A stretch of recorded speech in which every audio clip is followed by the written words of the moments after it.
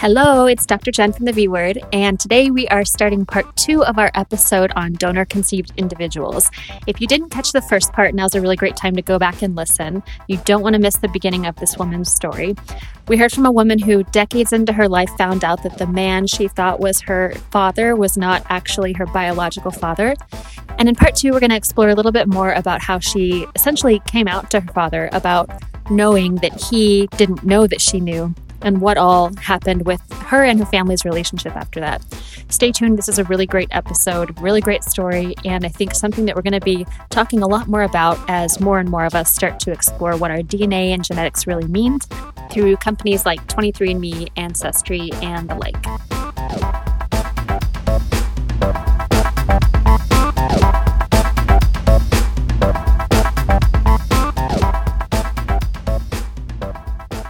Yeah. But yeah, so like after I got back, after finding out everything,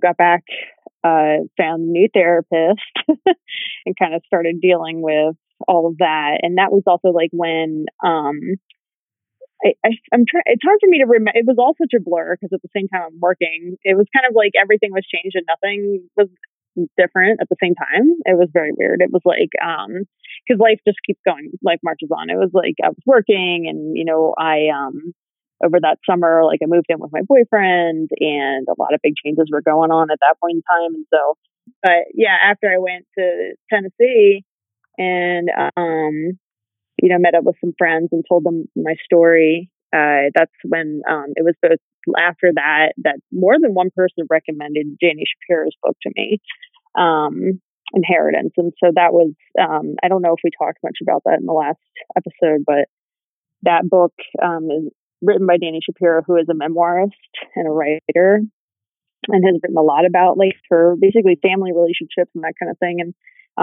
essentially her story is that she's in her 50s, I believe.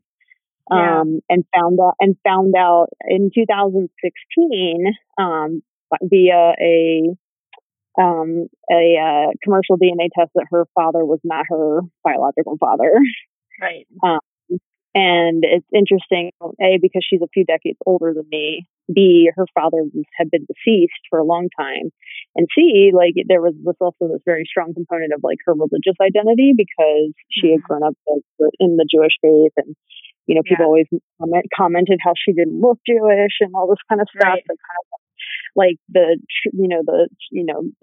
secret hiding in plain sight kind of concept that kind of makes all the gears click together when you've actually like seen a picture of your biological parent for the first time, which is kind of the same shock that I think all of us who are donor conceived who have the ability to identify our donors have that kind of moment.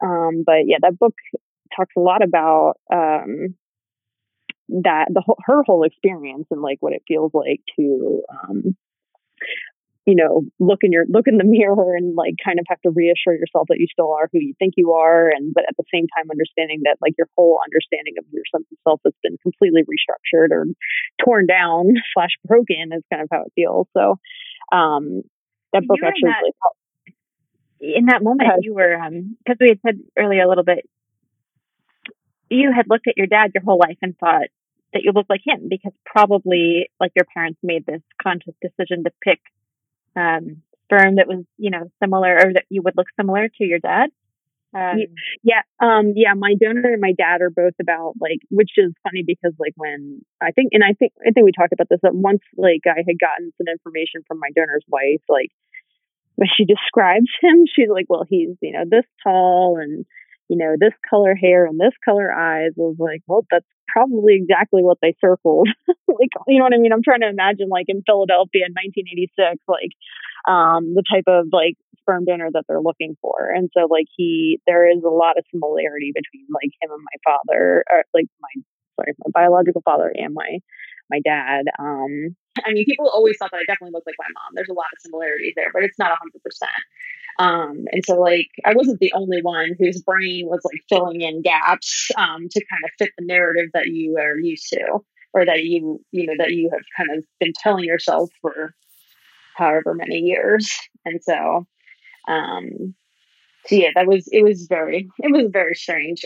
But anyway, yeah, like this book kind of, I'm not much of an artist, nor am I really like a good writer or anything. So it was kind of amazing to read her book because like I would literally just like highlight whole sentences and I was like, this woman is reading my mind. Like this is exactly how I'm feeling. Like this is exactly like the type of sentiments that like are, you know, that are starting to affect me now as I was like as I was sharing my story with people. Cause like especially like, you know, how processing comments about like, well, you know, your dad's still your dad, and like, well, it could be so much worse, or like, what if you were never born, or like those types of things that come up that kind of are unintentionally not offensive or hurtful necessarily, but they're kind of like, oh, you're not really understanding where I'm coming from, or like you're having, it's like, it would just, you know, you can't really blame somebody. And it's like, I think I mentioned this before, that it almost kind of fits in with like a grief situation where like you want to say something that's supportive, but you don't really know exactly what to say because you can't put yourself in that place to necessarily feel exactly how that person is feeling. And it's a very specific type of situation to be in. And like as I kind of like started getting along in therapy, I was like, and I would explain to my therapist, I was like, it's for the first time ever, I really felt like other, like, you know, cause I grew up like a middle class white girl. And like for the first time I felt like a minority. Like I felt, in a way like a small like not I don't even say marginalized, but like in this like I was this like the small like outside group of people who didn't get to have both of like the genes of both of her parents. Like it felt like really weird. um but anyway, I found her book and I later found her podcast, which is the Family Secret podcast, and that really helped a lot because that was like my other community that really started to help me. And so I was kind of digging into this and a lot of things that I was also digging into. Like, I feel like at some point, you know, tried to bring the topic up again with my mom because the thing that still bothers me till this day and is a persistent struggle. And I'm still kind of working on figuring out how to manage it is like the concept of what to do about my brother. Because my parents are really not on board with sharing the information with him. But I'm kind of in a situation where it's like, well, now you've made me party to the lie by omission. And I was like, I don't really think that's necessarily fair. And nor do I think it's really particularly smart or safe because, you know, if you think about it, for example, like my half sister, the whole reason she did the genetic testing was because her mother-in-law gifted it to her for Christmas. Right. So it's like it would be so simple, you know, for my brother to simply, you know, either get a kit on a whim or as a gift or, you know, however else he might come across it as they get cheaper and cheaper to complete. And then, you know, they're going to have, I don't know if that's really going to be a better situation for him to find out on his own.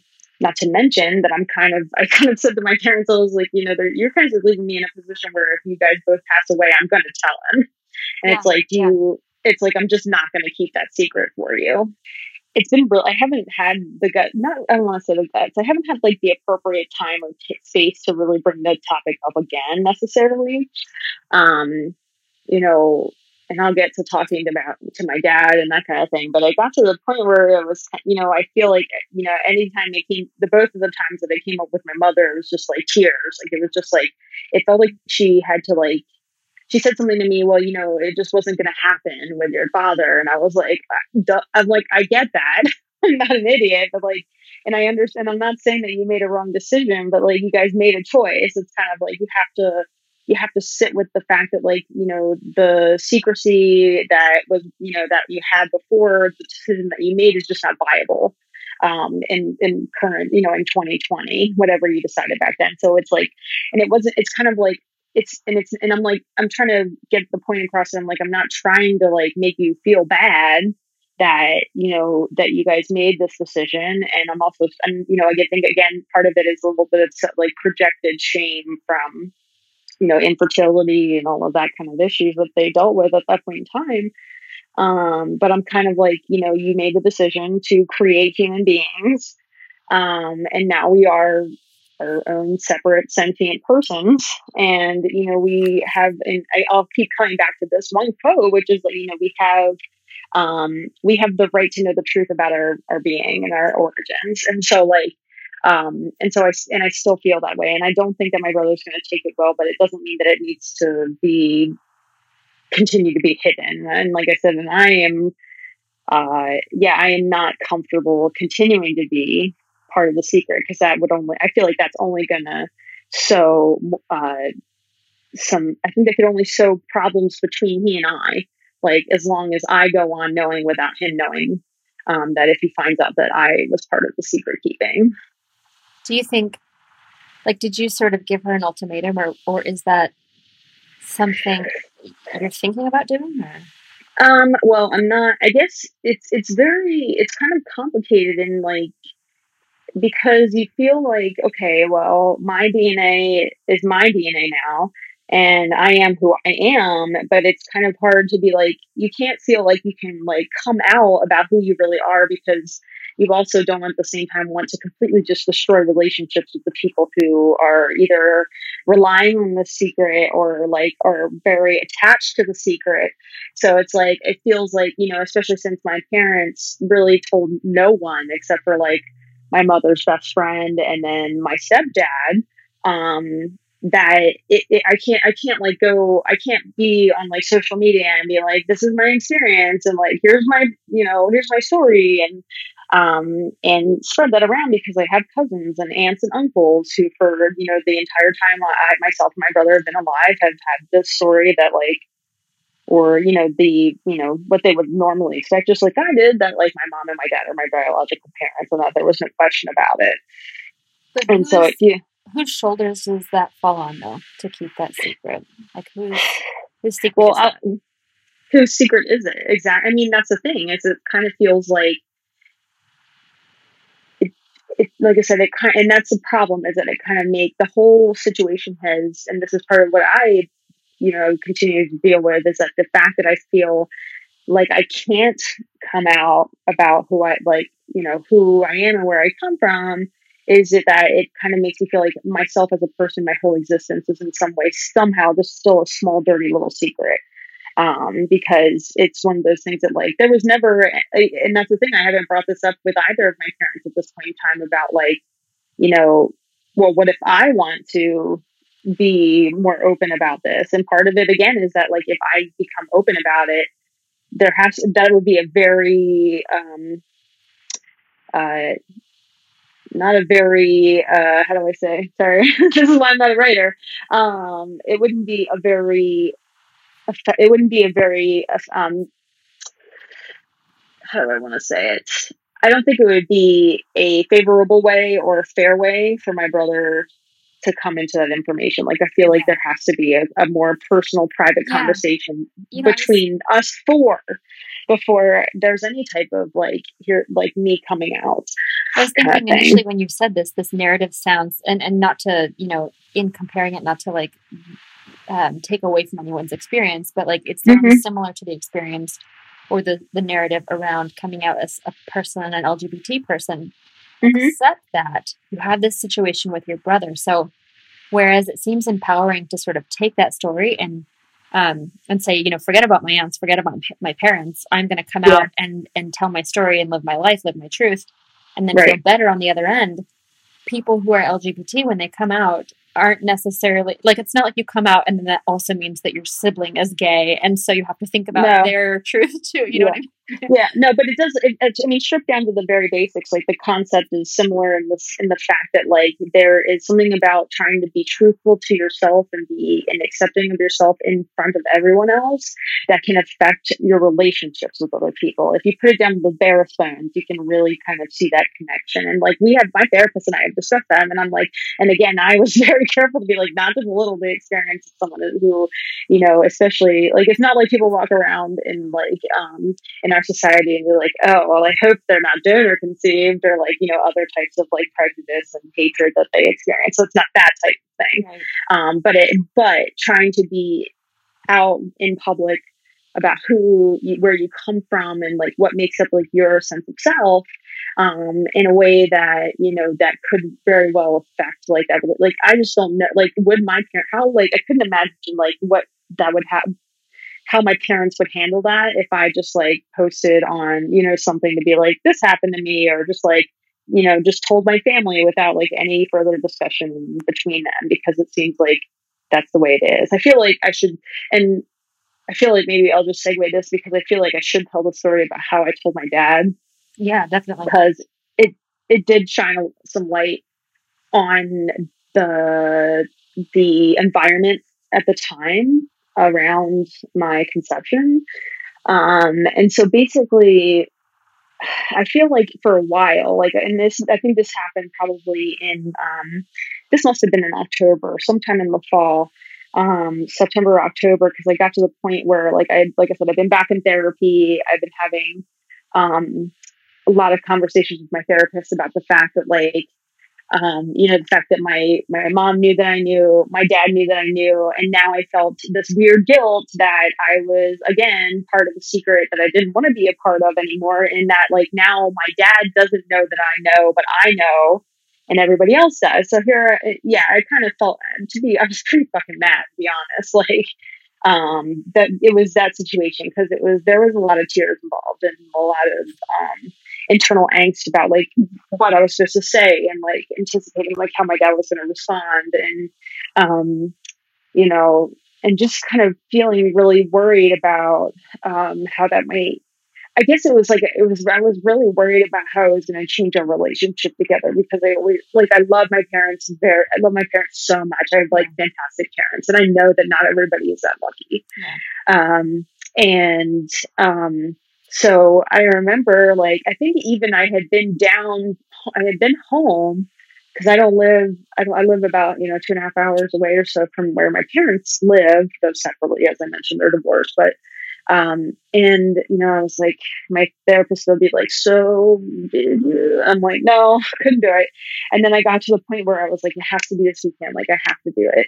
And so, and like, I got there, and like my dad and I went to dinner, and because like our usual thing was to like go out to dinner, and then like we just like come home, hang out with the dogs, watch a movie together, that kind of thing. And so, and I remember I was like, I kept on being like, how do I do it? How do I do it? It's kind of like if you've ever like planned to break up with somebody and you're trying to figure out like how do I jump into this conversation? It's like you're not really sure, like, you kind of have to just like cannonball your way in. Um, and so I remember being on the couch that night, and I was like, everything felt like a before and an after. And I remember thinking, as we were like sitting together, I was like, well, I was like, I'll do it tomorrow. I was like, just like one more night of normal. Sorry. And so, so the next day, I kind of, as like we got up and we were like getting around, and I'm like, I'm drinking coffee, and so I'm like, okay, well, you have to like, I had to like steel myself for for just trying to like figure out how I was going to say everything. And it's kind of funny now thinking back to the moment. Sorry, because I told Dad, I was like, I think the way that I started it out, it's like, I tell him bits and pieces now, but I was like, Dad, I have to tell you something, because I think it's important that Mom and stepdad know. And but I found out that like that you and Mom didn't just use a sperm donor. And he said, what? He didn't hear me. And then I was like, what a comedy that I have to like repeat that sentence again. And so I did, and he was like, oh, and he goes, well, how'd that happen? So I told him, basically the whole story about, doing the DNA test and finding my half sister, and then finding out this information, confronting Mom. And I know I probably shouldn't have known better. I mean, he wasn't upset at all, but he was kind of like, and he literally was not upset at all. He was just kind of like, he was like, well, when I told him the story, he was like, well, that's really interesting. He's like, well, like, what else, what did you learn? And I told him about like, that I got like my medical, family medical history from my side. He was like, oh, well, that's really good. he was like, he's like, he's like, back then he's like, all I can say is like your mom did, she was handled it all so well. And he just kept kind of going on and on about like the way that my mom handled things and that kind of stuff. And I was like, okay, like, I'm not really kind of understanding exactly what that was. But then where he got to eventually was that he was like, he's like, I told your mom, like, and I told, when we were talking to the doctor at the time, I was like, we're going to have to, someday we're going to have to figure out how to tell them, to tell the child, our, children about this. And, the doctor, apparently this was his response, was that this is your family. This is your business. No one needs to know it. What? Yeah. Yeah. That was apparently that was the guidance the environment. Don't say anything. Yeah, exactly. No one needs to know. Wow. Was the guidance that came from the physician. And so, which, my dad was kind of like, all right, so, white flag, and I guess that's the way it is. And so, he kind of was like, and then he kind of, and then at the same time, he still was kind of like, but, this is our family, and this is like, we deal with, we handle our stuff, and so kind of still perpetuating the idea that like no one needs to know, even though he said like, I'm glad to know that, he's like, I'm glad at this point in time. And I was like, and I think I very briefly brought up my brother, and he was like, well, that's kind of difficult because he's not really in such a good a place, and he would use that as a weapon against either your mother or I, and that kind of thing. And so it kind of got to that point, and so but it was still kind of, I think I asked him also about like whether or not anybody else had known that he had known of. And apparently like his brother at one point had said something to their mother. So my paternal grandmother, socially, I don't know my biological paternal grandmother.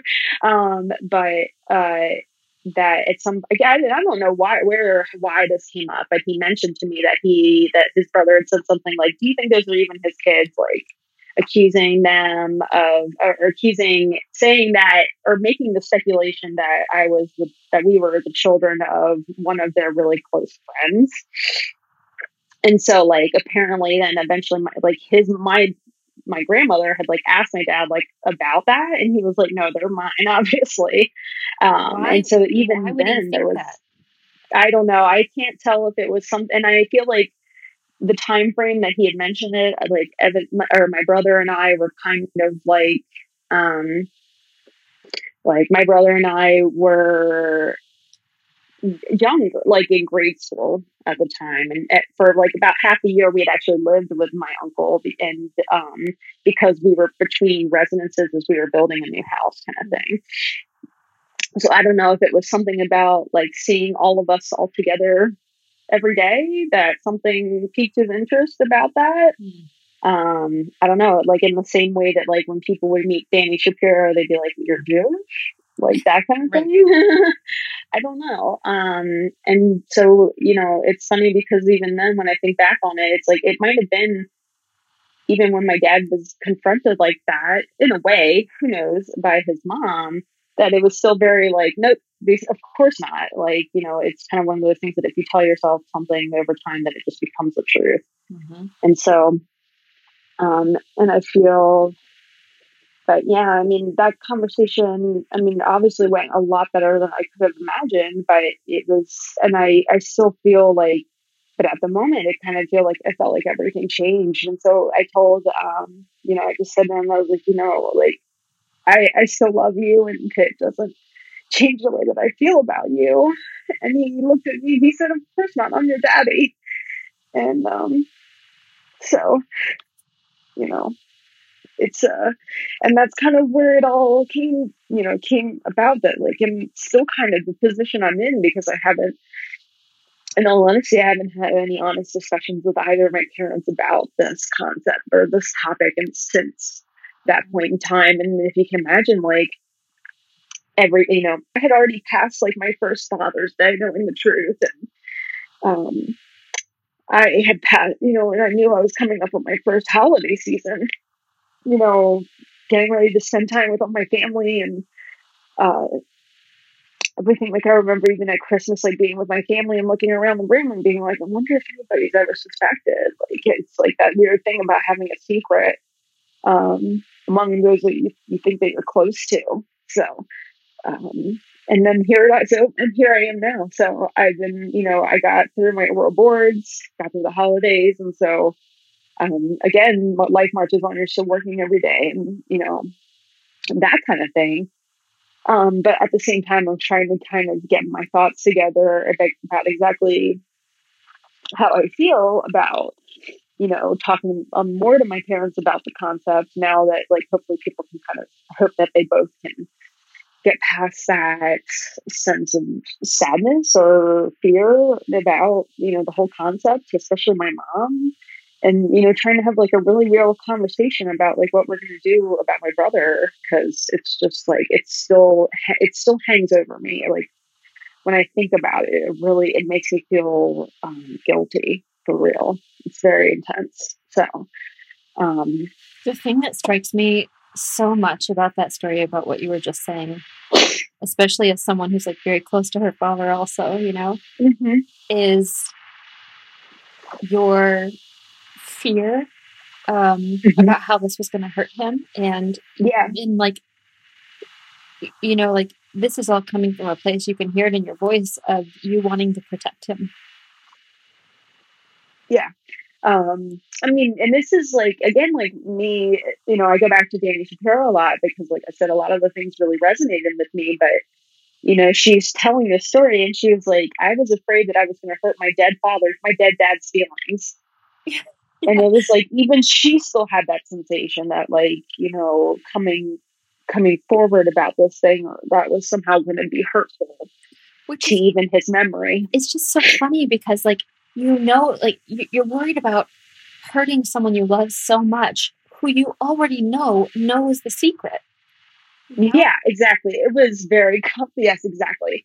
And that's the thing is, like, my therapist was like, well, he already knows. I was like, well, he doesn't know that I know. Like, he's gonna be upset that, like, I waited this long, or like, you know what I mean? Like, there were so many things. It felt, and this is part of the thing that, like, when we talk about, our patients who explore, donor egg and sperm and these types of things, that, like, I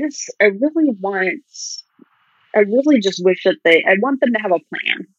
It's the same thing as, like, if you're going to adopt a child, like, there has to be a plan in place for, like, what's going to happen, like, when this person becomes of age, to, like, try to understand, like, their background. And especially, like, in 2020, there's just not these types of, you can't keep these specific type of secrets. Like, it's just way too easy. Like, with familial being, like, you know what I mean? And as I said before, like, the Golden State Killer didn't fit into a tube. It was like his third cousin and they found him. You know what I'm saying? Like, you can figure things out. And the same thing with Danny Shapiro. It was a relative of her biological father, not her biological father himself, or even like a half sibling that created the connection for them. So, but the main point is, it's surprising to me when people say, "Oh, I'm not going to do 23andMe, or I'm not going to do a DNA test because then they'll know too much about me." And I'm like, "Well, are you going to prevent your entire family from doing it? Because do you understand how genetics works?" And I don't think that they do. But it was kind of one of those things that, like, I somehow became a victim of my own guilt against my will. It was like, or as a result of something that I did not do wrong. I didn't do anything wrong. I'm just simply existing. And this is, again, that kind of that fed into that sense of, like, feeling like a dirty little secret in just being who I was. And so, you know what I mean? I was like, this was a decision that was not made by me. This was made for me, to make me. And when, you know what I mean? And honestly, I'm thankful I've had a good life. I'm not like, I'm not having an issue with, like, being in existence. And, the more I, as I've been through therapy, like, I have a greater appreciation for, not so simple as the nature versus nurture argument, but that who I am and my accomplishments and, like, my personality and the things that people like about me are a result of a very unique combination of parenthood from my mom, my dad, and my biological father. Like, and it's taken me a while to get there. And so I think, and part of that I think is because of how much backtracking I've had to do in like terms of understanding my sense of self. I feel like I think that it would have been at least a little bit easier to digest if it had been something that, a conversation that my parents and I had been having for a longer time. How do you, maybe you've been thinking about this a little bit, how do you wish it had gone down? I feel like, I mean, my mom was kind of like, oh, I think, and I mentioned this before too, that, when I was going to tell you when you graduated high school, I was going to tell you then this thing. I don't think that it would have been a very easy conversation, but I think it definitely could have been something that could have happened, as a teenager or, what I mean, somewhere around that time, I think is appropriate. Like when, especially like you start to develop as like you're coming into adulthood. And I think that would have probably been a better time. There's no good time, I don't think necessarily. Everyone could argue about that, but I think there was something in particular for me, especially that like I found it felt really quite jarring to find out in my third decade of life. I just feel like I wish that there had been a little bit more transparency, but it's one of those things again, it's like, I don't think that it was a malicious thing on behalf of my parents. I think again that they like, as my mom said, she's like, well, we just raised you and we kind of forgot. Like it literally just became part of, something that was pushed down. And then like the way that we were living life became the new truth. And, I don't think that they ever saw a reason to, go against the doctor's recommendation ever. That's fascinating to me too, because you hear that story, not just in assisted reproduction, but like in all elements of medicine about how sort of do as the doctor says and keep everything a secret, Mm-hmm. I guess it's just the changing times, like you're saying. Yeah. Yeah. It is very different, but it is also very special too. Like, our world of reproductive medicine is like, it's like, this isn't like, take this medication or don't do this chemotherapy or, do this surgery. Don't tell your loved one this is what's happening to them, that kind of thing. It's like a very different type of thing because it's perpetual. Like what I mean? This is a decision that's going to go forward, generations. And, what will you tell your children? What would you tell your children? Good question. I don't have any children, so it's not, I guess, how do I say that? Yeah, that's an assumption. I should say, if you want children, if you had children. Yeah, true. I'm like, I like flip and flop, but yeah. I feel like pretty sure probably yes. I think maybe a lot even of like if people decided to not have children because of this in the community that you're finding, that might exist. And there's very different types of experiences among those who are donor conceived too, because there are people who find out they're donor conceived or grow up knowing they're donor conceived who never find their donors. There are people who know they're donor conceived, they find their donor, and then either get like kind of shut out from their donor, or they don't get any type of response. And then there are people who are donor conceived who find their donors, and then they actually just establish like real relationships with them. And so there's like all different types of ways in which that experience can go. And I think that, and Dana Shapiro talks about telling her son in her book. And I think she does a really good job of it. And I think it also kind of has that like that sense of that hyped up sense of fear of the conversation and like people's response. And really it's kind of like it goes way easier than she anticipates. I feel like part of that would be shaped by the way that would go down would probably be shaped by whether, I hope, and the extent to which my children know my dad. Because if they get to be with him, hopefully, we'll see. This is another thing for me. It's like as I get older, I'm like, oh, when, if ever. Yeah. And so, but yeah, I feel like if my children had a relationship with my dad, that conversation would be a little bit different and less sterile.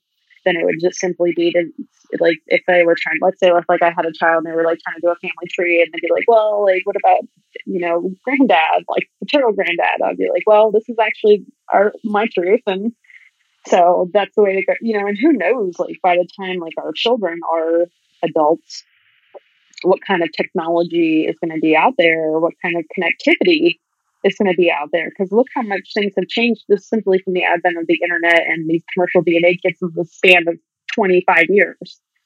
It's insane. So, yeah.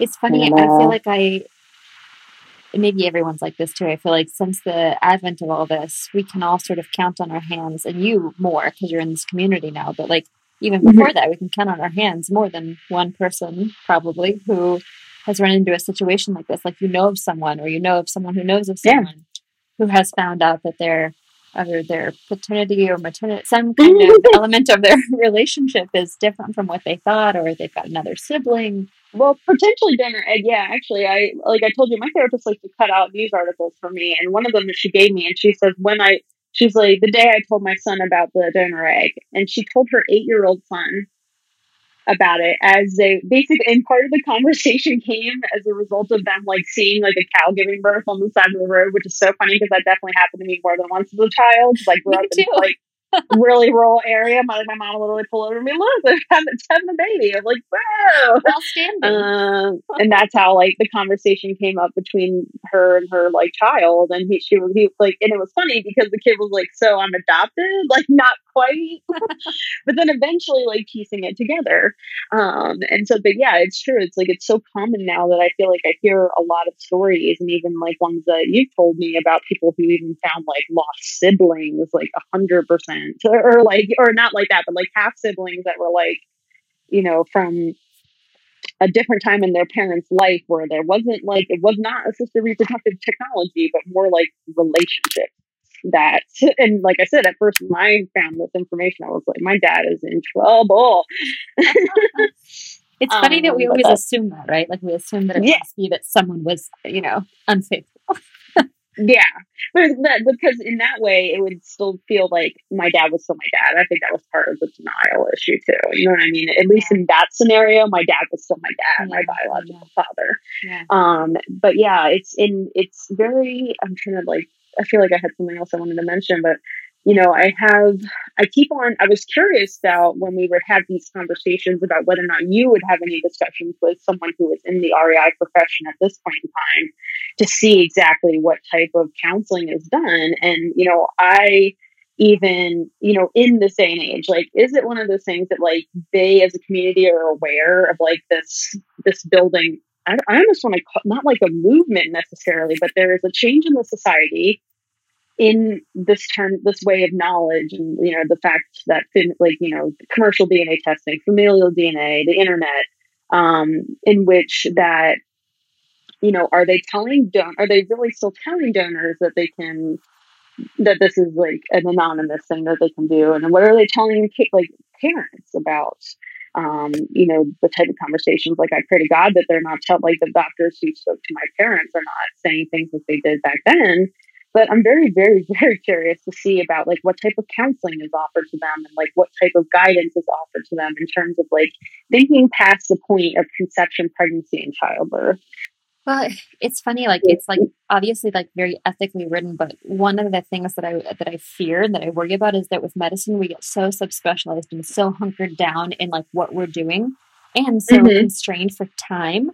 That I could very easily see a situation where maybe some organization has like an opinion about this and some guidance about how you should counsel people, but at the end of the day, the person or the doctor doing the IVF doesn't have enough time to actually sit down and do that part, and just thinks, oh well, I gave them a reference for a therapist. They should think through this, entirely. And that's not my area. Like that's not for me to discuss with them.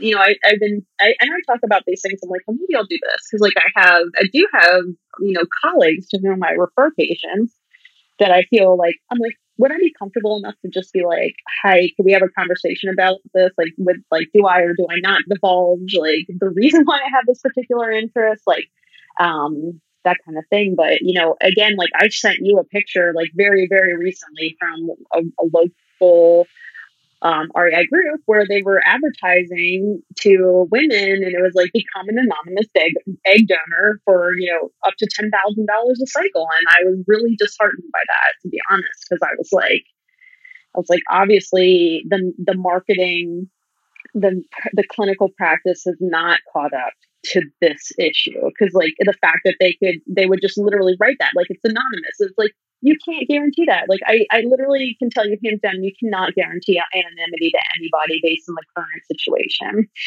And well, so and it's just, if they, so either like they know that, right? Like they are the masters of this. They know that. But I think that if you take that word out, if you take that out of the marketing, or if you acknowledge it in any way, who's going to apply to do it? Like $10,000 is not, I mean, maybe it is, but for some people, but it's not enough for a lot of people, for their privacy. Like, would you exchange $10,000 for privacy for the rest of your life? Right. And I might have mentioned this before too, but I had like a med school classmate who was like donating eggs. And I remember thinking, I was like, well, that money sounds good, but like, I don't want my progeny walking out and about around the world. And then like, little did I know I was talking about my fucking self.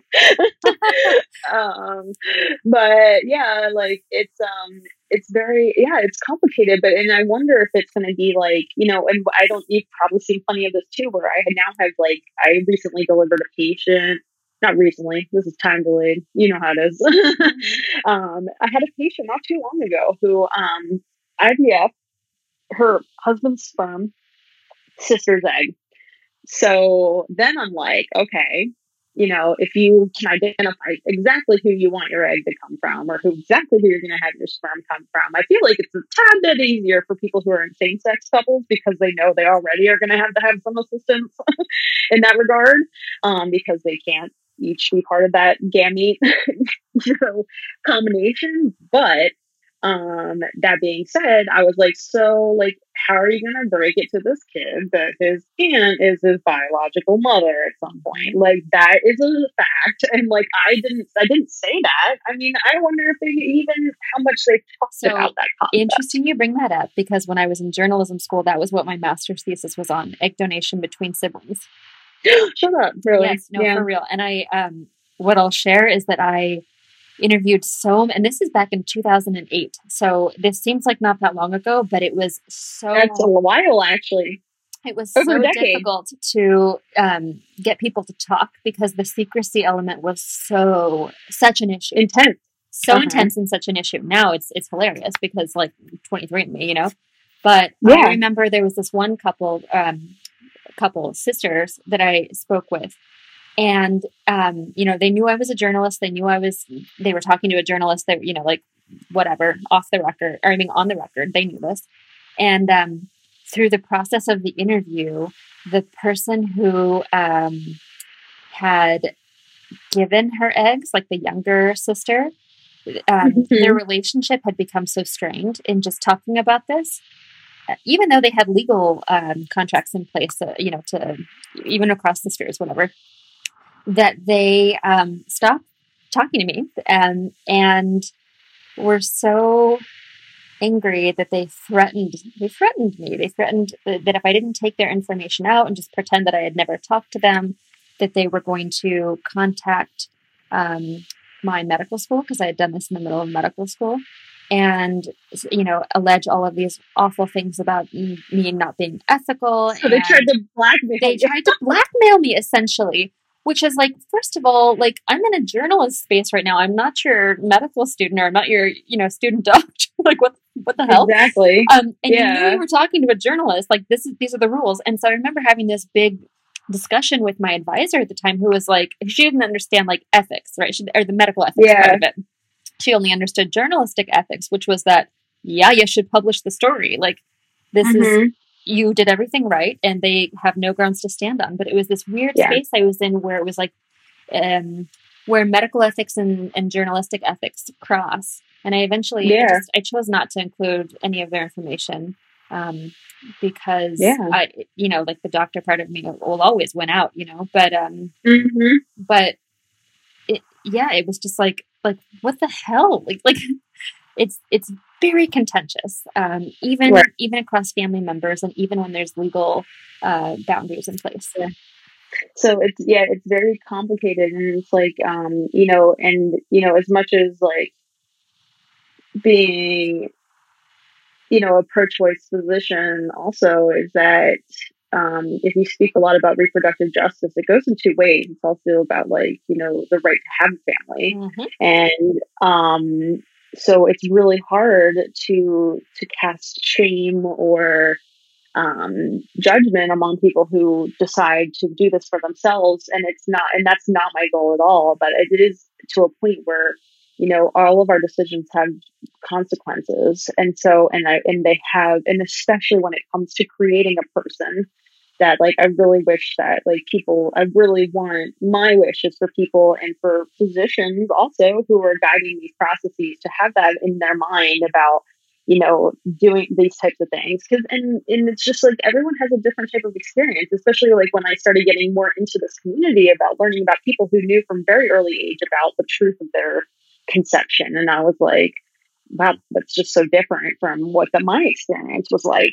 And I have, one of my more recent doctor stories, actually, this is one of the things where like, a lot of days we have a really difficult job and sometimes patients are really difficult. But I had a moment not too long ago where I had a patient who was coming in to see me for the first time for an annual exam. And I overheard her speaking to my MA, and she was like, because she was just reviewing her family history with her, and she was like, well, I just found out that my dad's not my biological father. And I'm like, my ears perked up, and I was like, oh my God. And I was like, but as she's telling this, she kind of mentioned like, I don't know now about like what my family medical history on that side, this type of thing. And I had that moment where like, in the midst of like my busy office day, that I was like, this is like such a specific situation for me as a physician, as a gender conceived physician, where like I'm going to be able to provide like a very specific type of help to the patient. And like, so I like literally went in there and like, I kind of, do my usual spiel, and I'm like, I referred this conversation. I was like, so tell me what happened. And she gave me the story, and I was like, I just really want you to know that this is becoming more and more common, and you're very much not alone. And, I'd like to give you some resources today to help you kind of identify, a little bit more of the other people who are in this community. And that was kind of like my little, like, that's like my little silver lining, is that like, I now, without my experience, wouldn't necessarily have the ability to help that person in that way. That's huge. Yeah. So that did make me, they gave me the feel goods on many days when, as a doctor, when you don't necessarily get that feeling.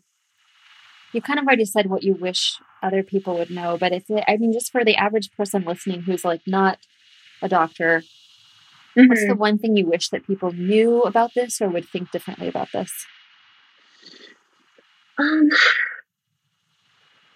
guess,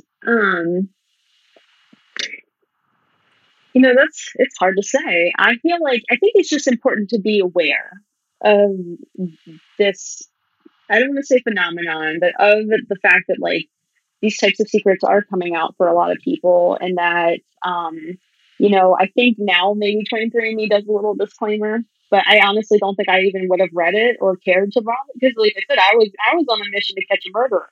And so like, I was like, I'm going to help. Which you might want to share.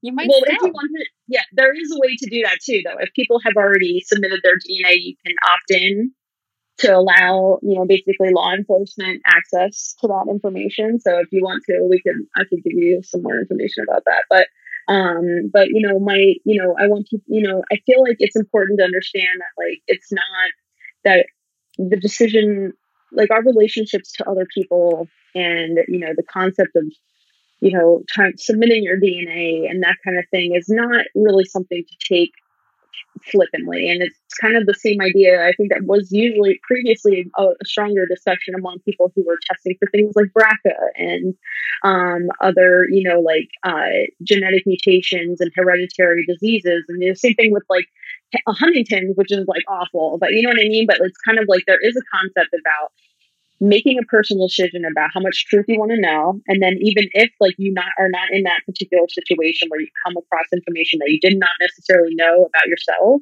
but that being open and understanding that like other people might be having these type of revelations about themselves and their families and family secrets in general. And so I think it's just kind of having an awareness and trying to reduce judgment and again, you know, just really kind of having an awareness that like, you know, life continues much farther on beyond conception, and that you know, both a person's upbringing and their biological being really do contribute heavily to how someone sees it and understands themselves and their place in the world. You say that you're not a good writer and you're not putting this into, you know, succinct thought, but you really have. Thanks.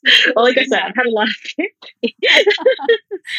So I hope that helps. No, thank you so much. Thank you for sharing your story. Well, like this has been very helpful to me too. So. If you've liked this episode of The V Word, please visit us at www.vwordpod.com and listen, rate, and subscribe on iTunes, Stitcher, Spotify, and wherever else you get your podcasts. You can also follow us on Twitter, Facebook, and Instagram at VWordPod. This podcast was written and produced by the V Word team, Dr. Jennifer Conti, Dr. Erica Cahill, and Bethany Bonilla. Thanks for listening.